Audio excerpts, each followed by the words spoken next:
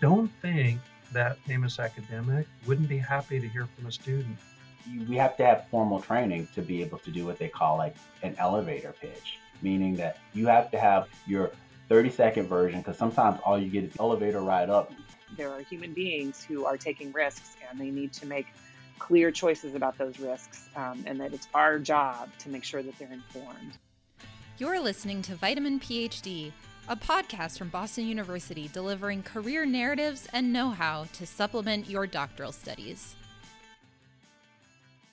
I just love that stuff. They're fascinating. And I will admit, at least once a week, I get a text with a shaky cell phone picture from a friend saying, "What is this?" You know, some beetle that was crawling across their living room or something like that. Hi, y'all. My name is Jenna Rindy. And I'm Shanice Jacobs. And you're listening to Vitamin PhD. Today, we have two excellent guests here to talk with us about their experience in undergraduate education, and we're excited to hear from them. Good thing. Takeo Rivera, he, him, assistant professor in English with core affiliation with women's gender sexuality studies, as well as affiliation with African American studies and recently the Center for Anti-Racist Research. I teach courses in Asian American literature, contemporary drama, queer theory, technoculture, sort of a broad range of various humanities subjects within the English department. Happy to be here.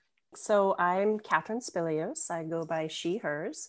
And I have been at BU since 2008. It's kind of weird to actually think back over that time. Lots of things have happened, of course. I have three different positions. So I am the Director of Instructional Labs in Biology. I am a Master Lecturer, and I am the Director of the Learning Assistant Program. So kind of depending on who I'm talking to and, you know, what issues are arising, I wear many different hats, and all of my roles really do surround teaching in one way or another. And they sort of, you know, really span the whole range. So I'm most involved with students when I'm, you know, up front, up in front of the class. And I oversee and teach and manage and coordinate our majors introductory courses, so fall and spring. I also have a large administrative side to my position, and I make sure all of the teaching labs in biology are functioning appropriately. All of the graduate teaching fellows have what they need. All of the instructional staff have what they need. So sort of have the administrative oversight of that piece of the biology department. And then the learning assistant program is maybe one of the pieces that I'm just endlessly fascinated by and endlessly excited by. And at the LA program, we have undergraduates sort of join the teaching team of a course, and they work one-on-one with grad students or faculty in a lab section, in a discussion section. They are trained in pedagogy, so they take a course on basic education theory, and it's just a really fantastic program. I find your background really interesting because I wonder how one goes from a background in science to a position in teaching and education, and that transition is really interesting to me, because I've thought about that myself, and I know a lot of other people have thought about taking their science degree and doing something more engaging and something more in terms of communication with it. And I am curious how you made that decision and how you found that opening. So my PhD is actually in entomology.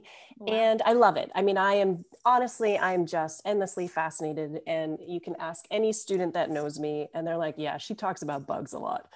I'm such a bug nerd, to be honest. But while I was in my PhD research, I had many different opportunities to teach. I was an NSF fellow for this outreach program that we did And I just found that teaching and engaging with students, regardless of what level, college level, elementary, middle, high school, just being a part of that conversation really got me out of bed in the morning in a way that, while I absolutely loved, my work and my research, it just felt a little different. I knew when I took this position at BU, I knew there was zero research. And actually, when I first started, I was staff. I wasn't even hired in as faculty. I was a full-time instructional staff member. And I definitely asked myself, this is a pretty specific pathway away, or I should say in a different direction than what I had previously thought my academic career would take me. But I just kept coming back to the fact that teaching and communication and thinking about learning and thinking about biology and every single aspect of biology and sharing that enthusiasm and that love with a whole bunch of other people was what really drew me in the first place. On that note, Takeo, can you tell us about your background and how you got to your current position? So I'll start by saying that back in undergrad, I started as an ethnic studies major at Stanford. What their equivalent was called comparative studies in race and ethnicity. And, in a lot of ways, it wasn't so much the academic work that I was most passionate about when I was a college student. It was really the activism. I was a very active slam poet and spoken word artist at the time. But what was really interesting is that in those kind of artist spaces, especially within the spoken word worlds, intellectual inquiry was really kind of the name of the game. I ended up doing my master's in modern thought and literature the year after that at Stanford. And I got really burned out, actually. I thought that I had this impression that academia was a load of BS. I felt it was extremely ivory tower and disconnected from any semblance of anything relevant or important. So I ended up working for the West Coast equivalent of Men Against Rape, which is called the My Strength program. And basically what we did was we went into sort of, kind of like low-income schools in Santa Clara County.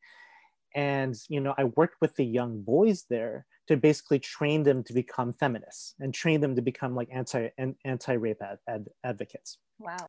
I began to realize that a lot of the ideas that I had gotten from both undergrad and masters, especially in regards to academic theory, gender theory, Judith Butler, so forth, critical race theory, all that stuff was really suddenly applicable. I was able to suddenly apply that in the context of the My Strength program, and also, for that matter, working with the victims of sexual assault.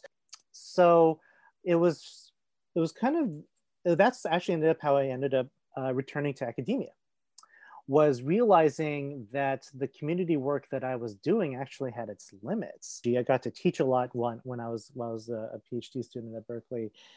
And again, it was just kind of like marrying practice and theory, and also my own research on top of that.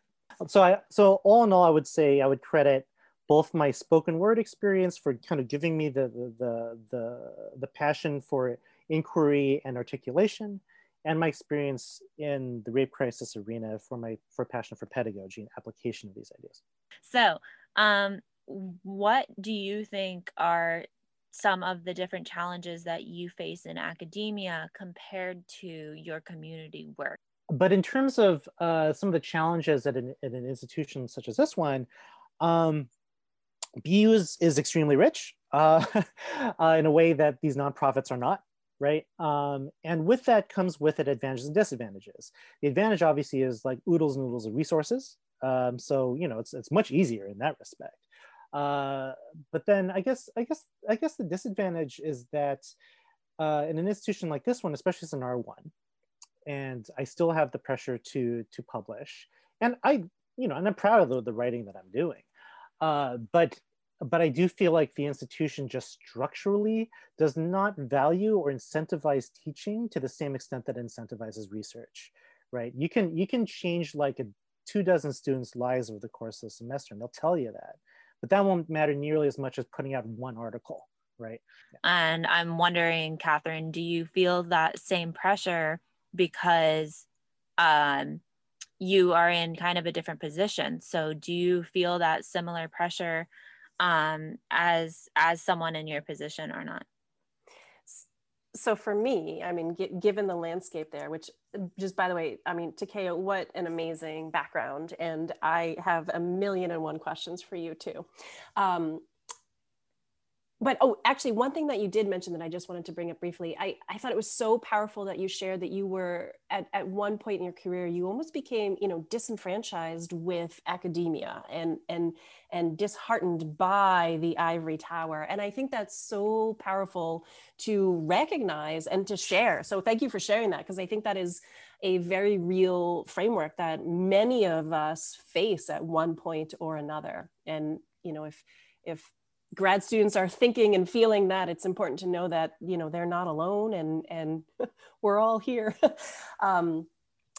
So my position, I'm not tenure track. I'm on the lecturer track. So publishing is not part of my promotion dossier. When I do publish, it's great. The department loves it, but that is not the structure of my position. So many of the non-tenure track positions, not just at BU, but I'm talking everywhere, either do not have a publishing focus, or it's minimized in comparison to teaching. What is something that's been rewarding for you in doing both the advocacy work, but then in also teaching and connecting with your students? To take this semester as an example, this most recent semester with the attacks in Atlanta, and then the semester before that with obviously George Floyd, I do feel like I was stretched very, very thin in terms of the demands for the university to do racial justice responses, right? Especially when it came to Asian American stuff with the Atlanta massacre.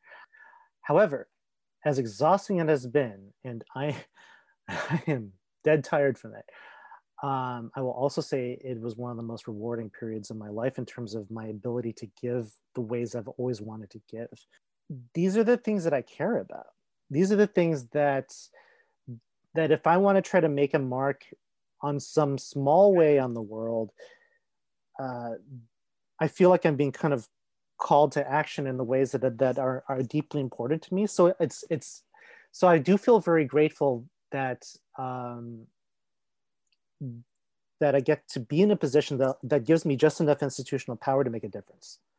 I think a lot of the meaningful conversations, those one-on-one conversations, come about either at the beginning or the end, those just kind of off the cuff, hey, how's it going? Tell me about your day. And those were just notably absent. And so trying to form some sort of community in a landscape which is notably absent of any community, it was really challenging. I mean, the feedback that I got from students was, it was powerful, and that's what drives me is hearing back from students that I made some difference in their life. Whether it's, large and profound and I influenced their career decisions, or whether it was, I was having a terrible day that day, and when you started lecture, you told everybody to pause and be kind to themselves, and that you are here for everybody. And those 10 seconds actually made a difference for me. So thanks. So even just the small pieces can be pretty powerful. This, as you both were talking, is that you have all of these components of your job that are very rewarding, that you can look back on and remind you of why you're teaching. But what's something that you wish you knew before those hard days and those rewarding days as well? What's something you wish you knew before entering your job? Sure. Oh, that's such a fantastic question. I think two things come to mind. One is that some days are going to be really tough. In the teaching environment, I have definitely been pushed to my knowledge limits, and yet I have to go stand in front of a classroom and be authoritative when the reality is I don't really know what I'm talking about. Oh, I shouldn't admit that to anybody that I've taught. That's I'm exaggerating there, right? But that's okay, right? The other thing, I think imposter syndrome is real, and tell yourself you belong where you are. For sure, you belong where you are. You got to where you are because you are good at what you do. And I think everybody questions, should I really be teaching here? Should I really be doing what I'm doing? And the answer is absolutely you should. Well, first of all, I just want to double up on everything Catherine just said. Like, that was like 100% spot on, especially the imposter syndrome thing. Like, that is extremely real. What I think it's important that we don't try to kill imposter syndrome, but we try to live with it as a shitty roommate, right? So, like, imposter syndrome is it's here to stay, but if you can learn how to coexist with it, sometimes even use it to your advantage. Realize that everyone else actually is feeling it too, right? Then it becomes more manageable. And the problem is, if we are the type of person who's going to get a PhD, then chances are in our lives, we probably measured ourselves based on what grade we were getting, right? That's kind of like how good we knew we were doing as humans. Is like, did I get my A today, right? Once you reach a certain point, you're going to stop getting A's, right? You're going to stop, and you're going to look for certain other clear metrics for how to judge how successful you are.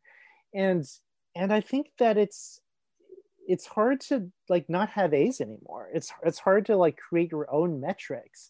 But that's something that I'm still working on. But I'm starting to grow increasingly comfortable with. And at a certain point, it's important to think less in terms of how you're being graded in your life, and more important to think through, is my life satisfying? Am I doing what I want to do, what I need to do? I thank you so much. There's been so much amazing information that we can take out of this, and you have been excellent guests. We wanted to know if you wanted to do a couple rapid fire questions really quickly. Okay, number one, what does teaching mean to you? Passion, enthusiasm, sharing my love, having other people say, oh, that's cool. Yeah, I love that. Perfect. Okay, number two, what does learning mean to you? Learning means to take an introspective look at what you do and do not know, which we're terrible at knowing what we do not know, and seeing how you can build that knowledge for yourself. If you were to choose a different career tomorrow, what would it be? Actually, I've had this conversation with people. I would open a plant nursery. Oh, I would be so surrounded by plants. I would have a giant greenhouse. I would live among plants. That sounds amazing. And bugs too, of course. I mean, absolutely. And finally, who is the biggest inspiration in your teaching?